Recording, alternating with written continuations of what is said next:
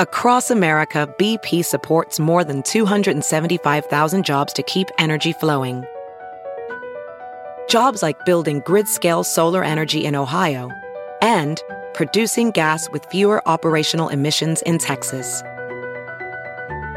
It's and, not or. See what doing both means for energy nationwide at bp.com/investing in America. Ready to elevate your home? Picture this: central heating, a cozy fireplace, or your dream walk-in closet. Build a backyard oasis, go green with solar panels, or start a business. It's all possible with Figure's home equity line of credit. Unlock up to $400,000. Apply online in 5 minutes. Funding in as little as 5 days. Head to Figure.com and transform your home. Figure Lending LLC, DBA Figure, Equal Opportunity Lender, NMLS 1717824. Terms and conditions apply. Visit Figure.com for more information. For licensing information, go to www.nmlsconsumeraccess.org. This is Obscure, the podcast in which I read Jude the Obscure out loud and comment on it as I go. I am Michael Ian Black, as always, your friend, your reading partner. But this episode is a little different. We're not going to be coming to you from the Jill Schwartz Memorial Library. I'm not going to be alone with my sad little rat dog, Jack. For this reading, I actually went out in public to read with the people, the hoi polloi, to be touched and seen by my fans and fans of this podcast, of which there are legion.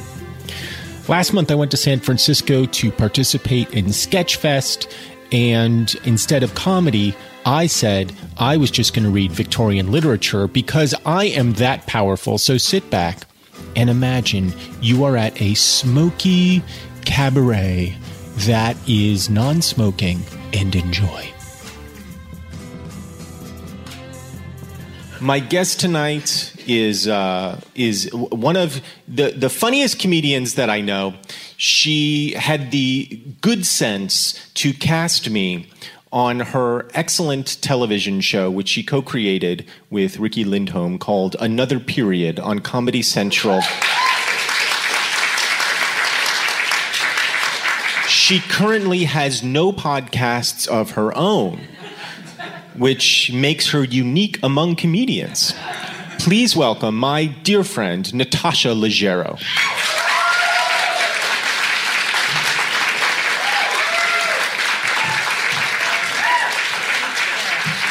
Thank you, Michael. Okay, I know nothing about this book or Thomas Hardy or... Nobody does. What? Here's what's going on. Well, I know what I wanted to ask you. Now, Natasha Leggero, you co-created the show Another Period, yes. And I was on the show, but I don't know when it took place. It took place in the Gilded Age, which is, 1902. Okay, right. And here in the United States of America. The Edwardian, I think it was the Edwardian age in England. You tell me, I don't know. And then Victorian is before that. Right. So I think this is taking place kind of at the tail end of the Victorian age. This is... So before, like 1895. Okay. Is when this book was published. In America or... No, this is England. In England? I don't know. No, why would you know? This is the thing. You're coming into it fresh, which I love.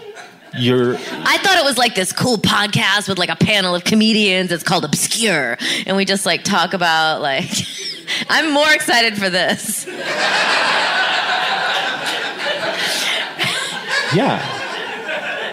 I'm reading a classic work of literature out loud and commenting on it as I go. You did sort of omit that, but I'm okay with that. I'm excited. Well, all I said is, hey, do you want to do my podcast? It's called Obscure. Then I looked up and said, Obscure sold out. Yeah. And I was like, yeah, that's There's good. 25 people here and it's sold out. Of the people who are listening to this podcast, how many of you have read Jude the Obscure before?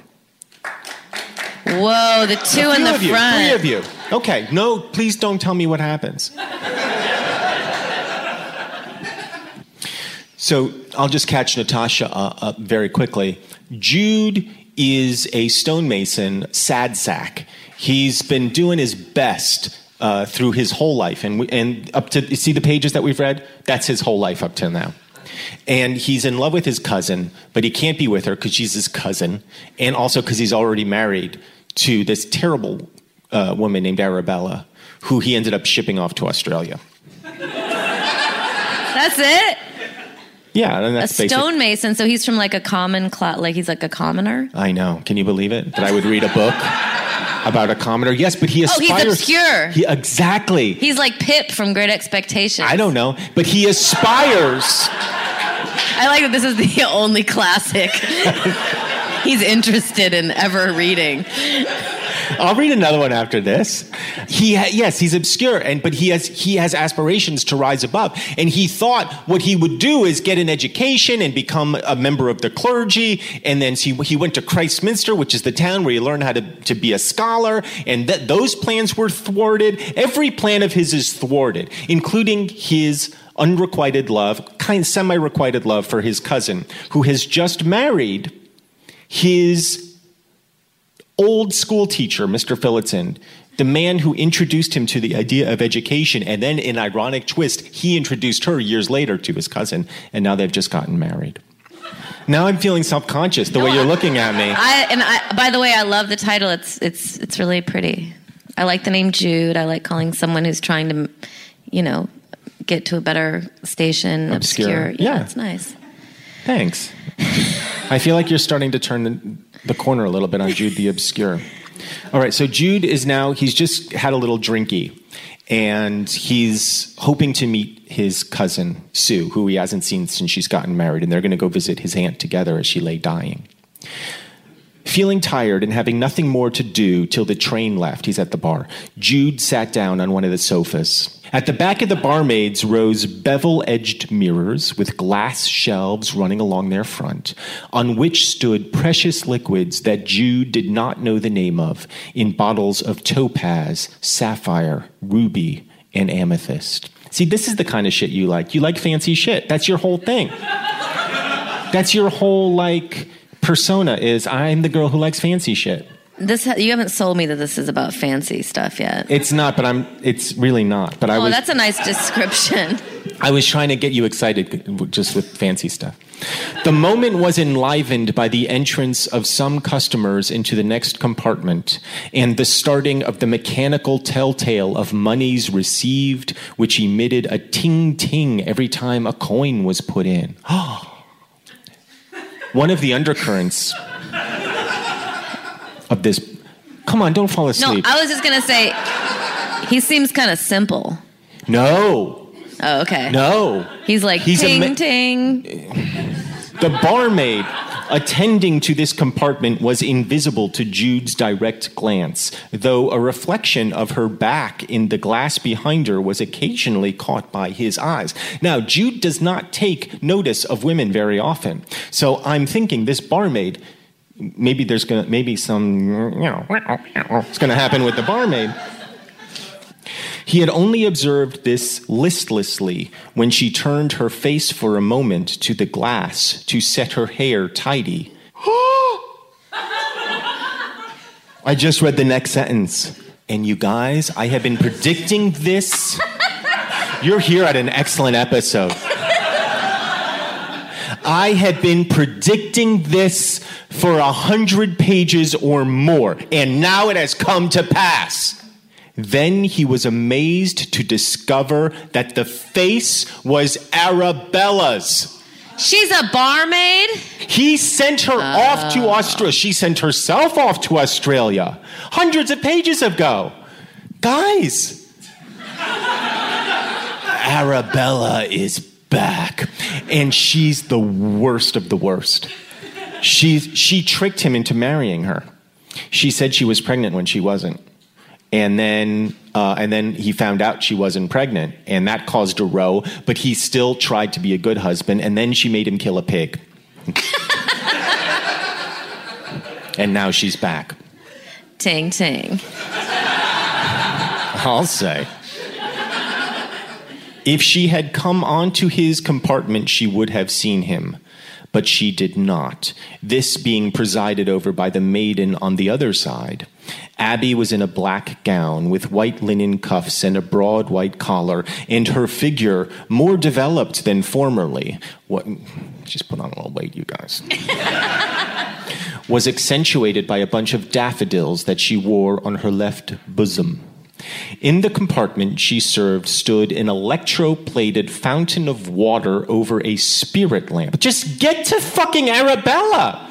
Whose blue flame sent a steam from the top, all this being visible to him only in the mirror behind her, which also reflected the faces of the men she was attending to, one of them a handsome, dissipated young fellow, possibly an undergraduate, who had been relating to her an experience of some humorous sort.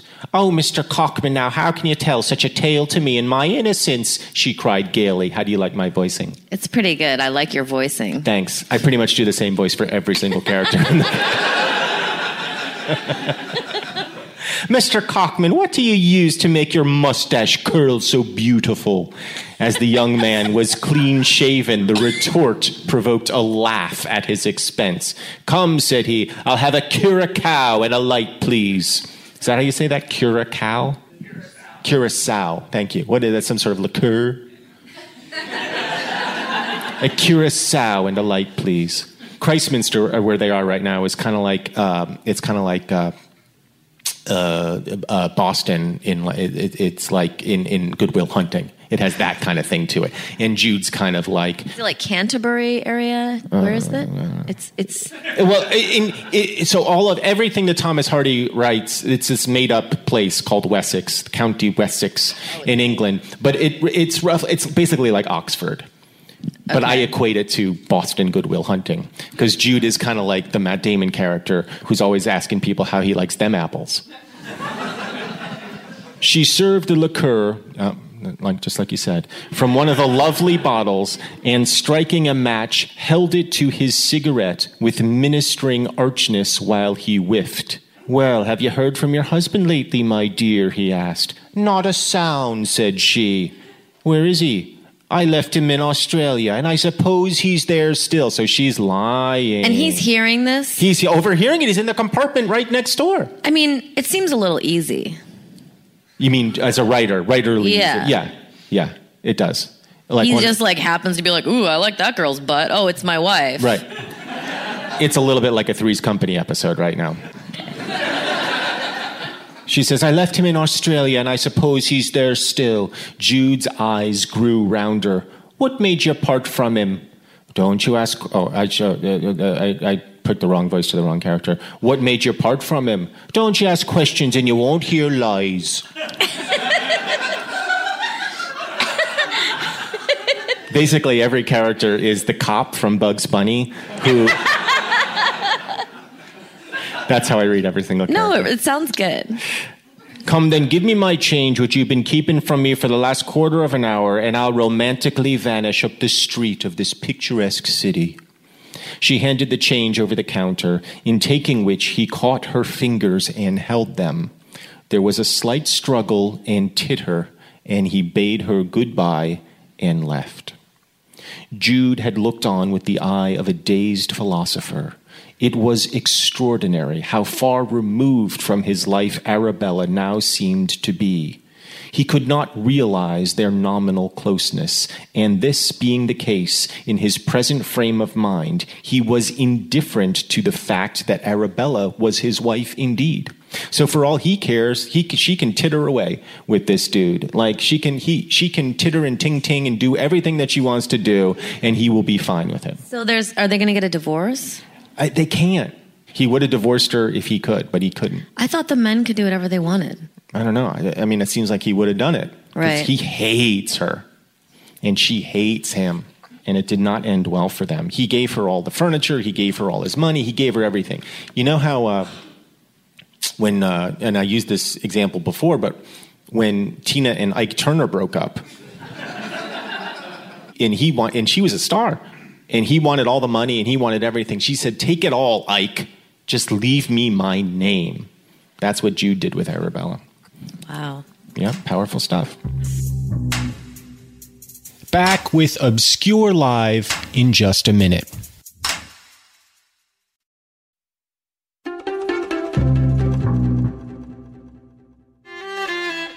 And we're back. Hi, this is a special live reading. I'm not in the Jill Schwartz Memorial Library. I'm at the Brava Cabaret in San Francisco as part of Sketchfest.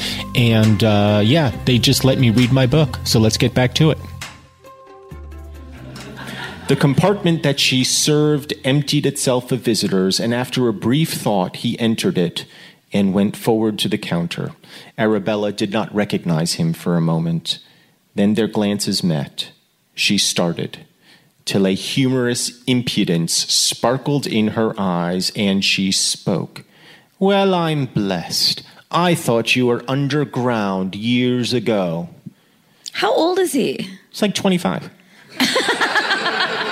He's like maybe 25, 26 years old. And he says, oh. And she says, I never heard anything of you, or I don't know that I should have come here, but never mind. What shall I treat you to this afternoon? A scotch and soda? Come, anything that the house will afford for old acquaintance' sake. Thanks, Arabella, said Jude without a smile, but I don't want anything more than I've had. The fact was that her unexpected presence there had destroyed at a stroke his momentary taste for strong liquor as completely as if it had whisked him back to his milk-fed infancy. Just seeing her destroyed any appetite he may have for spirits. Powerful stuff. Better than rehab, right? You just go visit an ex. Oh, that's why at the beginning he's like ruby-colored liquors. Oh, it was all he romantic, was all right? excited about it. Right, and then you see the tawdriness of the glass, don't you? Just cheap colored glass, just spun out of nothing, just manufactured like the ting-ting of the machine. It's anything valuable has been cheapened in this world. That's the way Jude is looking at everything right now. And that's the way I think Thomas Hardy is looking at everything. Anything that you may attach some meaning to, some value to, is just cheap garbage. Anyway. Yeah. That's a pity. Now you could get it for nothing. A little double entendre there, I think. She's saying you could get it for nothing. I mean, we're married. And how long have you been here? About 6 weeks. I returned from Sydney 3 months ago. I always liked this business, you know. I wonder you came to this place. Well, as I say, I thought you were gone to glory. And being in London, I saw the situation in an advertisement. I have a question. Yes. So what's the deal with people would just go to they'd be shipped to Australia because they were bad, and then they would finally save up money to get back to England? No, in her case, her family were pig farmers, and the pig farming business, like everything else in England, was changing. They were making less money. She had been shamed because she had faked this pregnancy. So her parents had kind of been talking about going to Australia to try pig farming there, and then she was like, maybe I'll go with you because my name's no good here anymore. So she kind of went with them to Australia. How did people get to Australia? I can't even go to Australia. It's too far. By Zeppelin. What's that? We have a question from the crowd. How long does a Zeppelin take? There were no Zeppelins at this time. I mean, there were probably some experimental Zeppelins. I'm going to look up when Zeppelins were first. Wait, is Zeppelin a real way that people would travel? I mean... Not far, though, right? Sure. What do you think the Hindenburg was? Why don't we still use Zeppelins? What happened to the Hindenburg?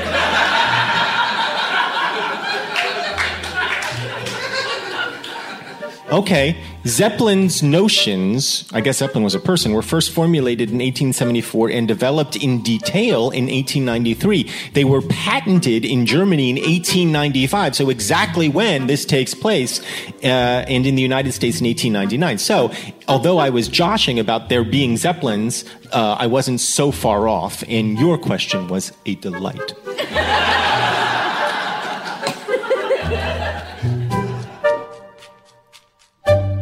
Continue. People like the reading. Okay, so she saw the want ad, and she said, nobody was likely to know me here, even if I had minded, for I was never in Christminster in my growing up. Why did you return from Australia? Oh, I had my reasons. I bet she did. She's the worst. I know I told you that before, but she undoubtedly did something terrible in Australia. She's careless with people. She does not care if she hurts them. She's a sociopath. His cousin Sue, in some ways, is worse because she has a self-possession about her where she has the capability of great empathy, but she still wrings Jude out like a sponge at every opportunity that she can. You're very protective of Jude. Jude is a wet noodle. Jude, bless him, he tries so hard. He's young. He's young. Well, he's not that young. I mean, he's 25. In 1895, his life expectancy is 26. Why did you return from Australia? Oh, I had my reasons. Then you are not a Don yet, meaning you haven't gone through college, because this was his whole thing. He's going to go to Christminster. He's going to get education. It was thwarted. He did not become a Don. No, not even a reverend. No, nor so much as a rather reverend dissenting gentleman. I am as I was. True, you look so. Right? She's such a bitch. She idly allowed her fingers to rest on the pull of the beer engine as she inspected him critically. He observed that her hands were smaller and whiter than when he had lived with her, and that on the hand which pulled the engine, she wore an ornamental ring set with what seemed to be real sapphires, which they were indeed, and were much admired as such by the young men who frequented the bar. So you pass as having a living husband, he continued. Yes, I thought it might be awkward if I called myself a widow as I should have liked. True, I am known here a little.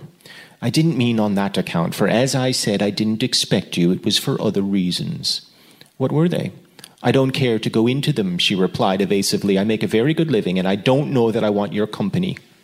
Here, a chappie with no chin and a mustache like a lady's eyebrow. Now that's a good expression. A mustache like a lady's eyebrow. I'm trying to picture, I can't even quite picture what that is, and yet I know it's perfect. That sounds like a good mustache, right? It sounds... better than a bushy mustache. It sounds effete, I think, is what it sounds. Right. Like a kind of dainty mustache. Yes. A foppish mustache. He came and asked for a curiously compounded drink, and Arabella was obliged to go and attend to him. We can't talk here, she said, stepping back a moment. Can't you wait till 9? Say yes, and don't be a fool. I can get off duty 2 hours sooner than usual if I ask. I'm not living in the house at present. He reflected and said gloomily, I'll come back. I suppose we'd better arrange something.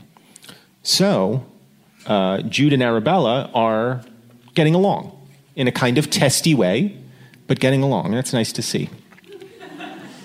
Oh, bother arranging. I'm not going to arrange anything. Oh, so I guess they're not getting along. But I must know a thing or two, and as you say, we can't talk here. Very well, I'll call for you. Depositing his unemptied glass, he went out and walked up and down the street. Here was a rude flounce into the pellucid... Pellucid? Is that saying it right? Clear, yeah. It doesn't sound like it means clear. It doesn't, does it? All right, but thanks. Into the pellucid... I mean, I should have crowds more often because I must be saying so many words wrong as I read. Is it ecclesiastical? Is that the correct pronunciation? All right. I said it wrong for the first 15 episodes. Into the pellucid sentimentality of his sad attachment to Sue. Though Arabella's word was absolutely untrustworthy, he thought there might be some truth in her implication that she had not wished to disturb him and had really supposed him dead. However, there was only one thing now to be done, and that was to play a straightforward part, the law being the law, and the woman between whom and himself there was no more unity than between East and West, being in the eye of the church one person with him. So he's saying, look, we're husband and wife. You're here. What are we going to do? We got to be husband and wife.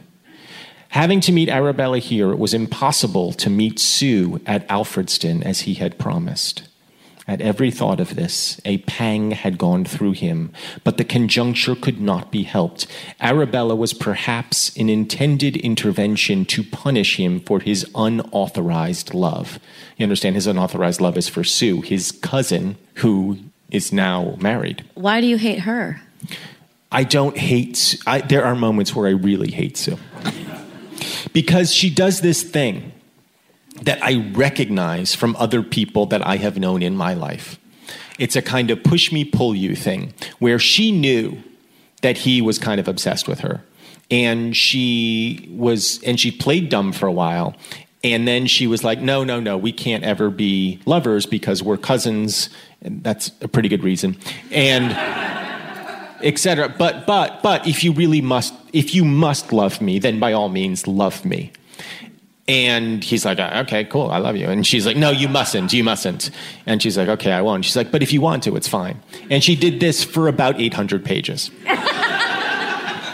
And then finally, they got married, Sue and her husband. And his feelings for her have not quite abated and will never abate. And how does Sue feel about Jude? Well, that's the curious thing. We really don't know. I think... How in love with her husband is she? Not at all. So she probably is in love with Jude then, slightly. I think slightly. I think it's a thing where she wants to be adored so badly and recognizes in Jude an open-heartedness and almost primitive naivete that is very appealing to her. And she had kind of conjured situations in which, had he wanted to, he could have made a move on her. He didn't do it because he had so much respect for her. But we get the sense that she really wanted him to. There was literally like a farmer's daughter scenario that played out, where they had missed a train and they traipsed through a field. She was tired. They saw like literally a farmhouse. And they were like, well, maybe we should just spend the night there. And she was like, yeah, kind of a good idea. And then... it was like this whole setup to like a farmer's daughter joke.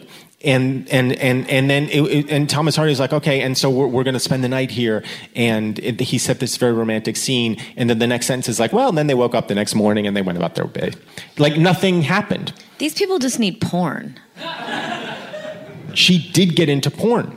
Do you guys remember this? She was walking along one day, like on a hill. And she sees a guy selling statues on a hill, as you do. You know, you're walking along a hill, and there's a guy selling statuary. And she went up to the guy, and he's selling these little, plaster figurines of the ancient Roman gods. And she bought 2 of the perviest ones he had, took them back to her room, where she was working at, I don't even know what you call it, like a place where they do, like, Christian artwork. And her boss was her landlady, and the landlady was very Christian, and she saw these pervy statues, and it was implied that she definitely rubbed one out to the statues. That's like actually a thing, like being attracted to statues. Is it? You lust after objects, right? Oh, that's called capitalism. No.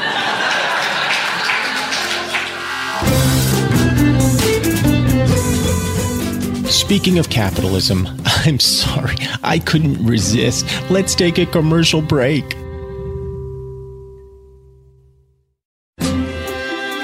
Welcome back to Obscure. I'm Michael Ian Black, and you're listening to my special live episode of Obscure at Sketchfest in San Francisco. That's right, I not only read Jude the Obscure out loud and commented, I did it in front of an audience, but I had help from the fab Natasha Leggero. And she was not fully convinced at first about the concept or about Jude, but she started to soften on him as we went. I do like Jude, though. He seems He's like he sweet, has some right? integrity. He has too much integrity for his own good. That's the problem with him. He's torn. He's so torn between doing what he thinks is right and doing what he feels to be right. And what he feels to be right is Sue Bridehead, his cousin. He feels a desperate attachment to her, and he wants to just, lay his head in her lap and just be loved by her and with her. But he feels like he can't because he's trapped by the strictures of his life. And it's killing him. And it's killing Sue. Sue is always going on about how she doesn't belong in that life because she's a lady and she's trapped in these old stodgy ways, and she feels herself to be of a primitive time, a time before Christianity, a pagan time. That's why she was attracted to the statues. That's why she sounds kind of interesting, actually. Is. She's the most interesting character in the book, but she's also kind of terrible. I always liked, like, Edith Wharton. Like, I always liked things that, like, talked about women's lives. I always get a little bored by the male plight. That is so sexist. Well, they're always the more fascinating people in these books. Sue is definitely the most interesting character. Like, if this book was about her, that would be so cool to, like, hear what's going on in her mind and, like, who does she like and why does she want to fuck a statue and why does she like pagan times? Like, right. This wet noodle who's got, the protagonist. But keep going. No, I'm with you. Sue's the more interesting character, but I think keeping her at a distance actually makes her the more interesting character. Right. Because we don't quite understand her. Arabella was perhaps an intended intervention to punish him for his unauthorized love. Passing the evening, therefore, in a desultory waiting about the town, wherein he avoided the precincts of every cloister and hall, because he could not bear to behold them, he repaired to the tavern bar, while the 101 strokes were resounding from the great bell of Cardinal College, a coincidence which seemed to him gratuitous irony. The inn was now brilliantly lighted up, and the scene was altogether more brisk and gay. The faces of the barmaidens had risen in color, each having a pink flush on her cheek. Their manners were still more vivacious than before, more abandoned, more excited, more sensuous, and they expressed their sentiments and desires less euphemistically, laughing in a lackadaisical tone without reserve. The bar had been crowded with men of all sorts during the previous hour, and he had heard from without the hubbub of their voices, but the customers were fewer at last. He nodded to Arabella and told her that she would find him outside the door when she came away. "But you must have something with me first," she said with great good humor. "Just an early nightcap. I always do. Then you can go out and wait a minute, as it is best we should not be seen going together." She drew a couple of liqueur glasses of brandy, and though she had evidently, from her countenance, already taken in enough alcohol, either by drinking or more probably from the atmosphere she had breathed for so many hours, she finished hers quickly. So she was getting secondhand drunk. It's By the way, how did brandy just disappear? Like, every old book, every old movie, everyone was always drinking brandy, and it seemed like a good thing to drink in the day. Oh, I never thought... Everyone always had, like, the little liquor thing. Yeah, a little brandy glass. But there's no brandy anymore. If you go to a bar and ask for brandy, nobody knows what you're talking about. Have you tried it? Yes. There's like one thing that's like really cheap. Anyway, I think it's something to note. I consider it noted. And let me ask you something. When you have imbibed brandy, have you enjoyed it? I don't think I've really ever had it. Is it like cognac? Cognac is brandy, right? All cognac is brandy, but not all brandy is cognac. Okay, so they're going to have a drink. They're going to have a drink. In a few minutes, she came in a thick jacket and a hat with a black feather. "I live quite near," she said, taking his arm, "and can let myself in by latchkey at any time. What arrangement do you want to come to?" "Oh, none in particular," he answered, thoroughly sick and tired, his thoughts again reverting to Alfredston and the train he did not go by.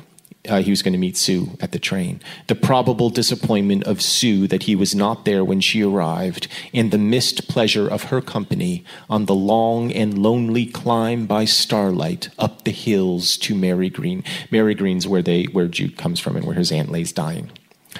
"I ought to have gone back, really. My aunt is on her deathbed, I fear. I'll go over with you tomorrow morning. I think I could get a day off." There was something particularly uncongenial in the idea of Arabella, who had no more sympathy than a tigress with his relations or him, coming to the bedside of his dying aunt and meeting Sue. Yet he said, because he's a wet noodle, of course, if you'd like to, you can.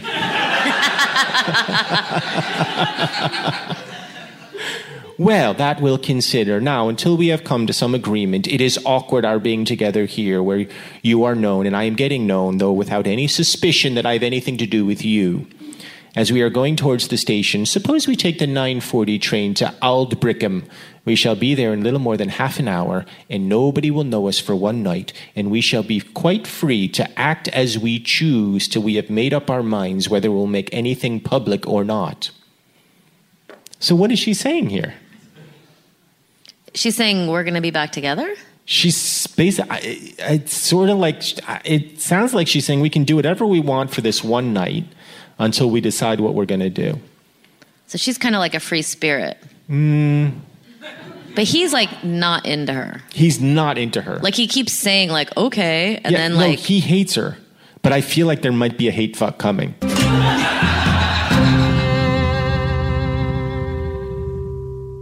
As you like, he says. Then wait till I get 2 or 3 things. This is my lodging. Sometimes when late, I sleep at the hotel where I am engaged, so nobody will think anything of my staying out, as if she gives a shit.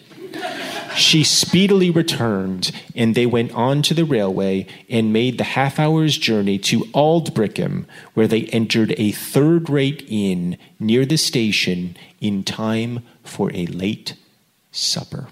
And that is the end of chapter 8 in part the 3rd.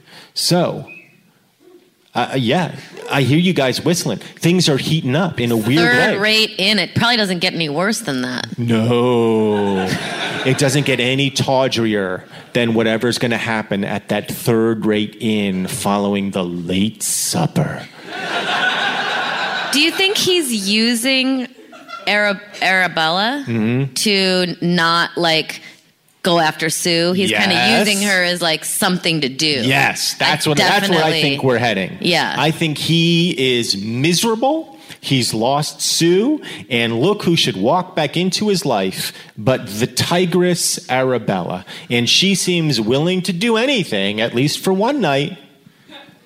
So who knows what's going to happen. Wait, we don't get to keep reading? You're hooked.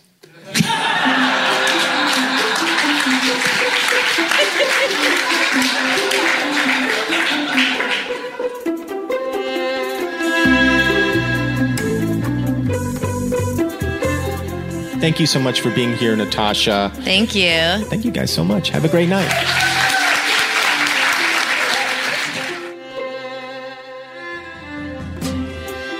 Obscure is brought to you by Earwolf. To subscribe and get more information, visit our show page at earwolf.com. If you like what you've heard, hey, why don't you write us a nice review on Apple Podcasts and talk to us at obscurewithmichaelianblack@gmail.com. Obscure is produced by Jennifer Brennan, Mary Shimkin, and Robin Lynn, who also mixed and edited today's show with music composed by my pal Craig Wedren. Special thanks to everyone at Earwolf, especially Chris Bannon, Colin Anderson, and the Earwolf engineer team of Brett Morris, Sam Kiefer, and Ryan Connor, and extra thanks to the Sketchfest co-founders David Owen, Janet Varney, and Cole Stratton, and the amazing team at Sketchfest and the Brava Cabaret. From the wilds of Connecticut, I'm Michael Ian Black.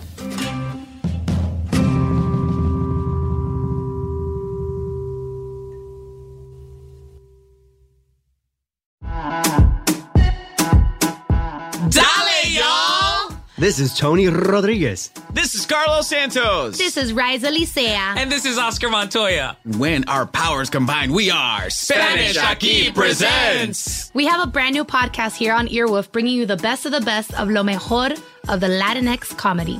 Join us every Tuesday as we chat about what's going on in our lives, Latinx culture, and ¿qué es lo que? Lo que nos está picando. Lo que te pica. Don't worry, we'll tell you what that means if you listen. We'll also be joined by a new guest every single week. We'll get to know a little bit more about their lives. Every single week. And then we'll make them sit back and watch us improvise their lives right back to them. Improvisation. Spanish Aquí Presents premieres July 16th. Subscribe now in Stitcher, Apple Podcasts, Or wherever you listen. O donde sea. Spanish Aquí Presents.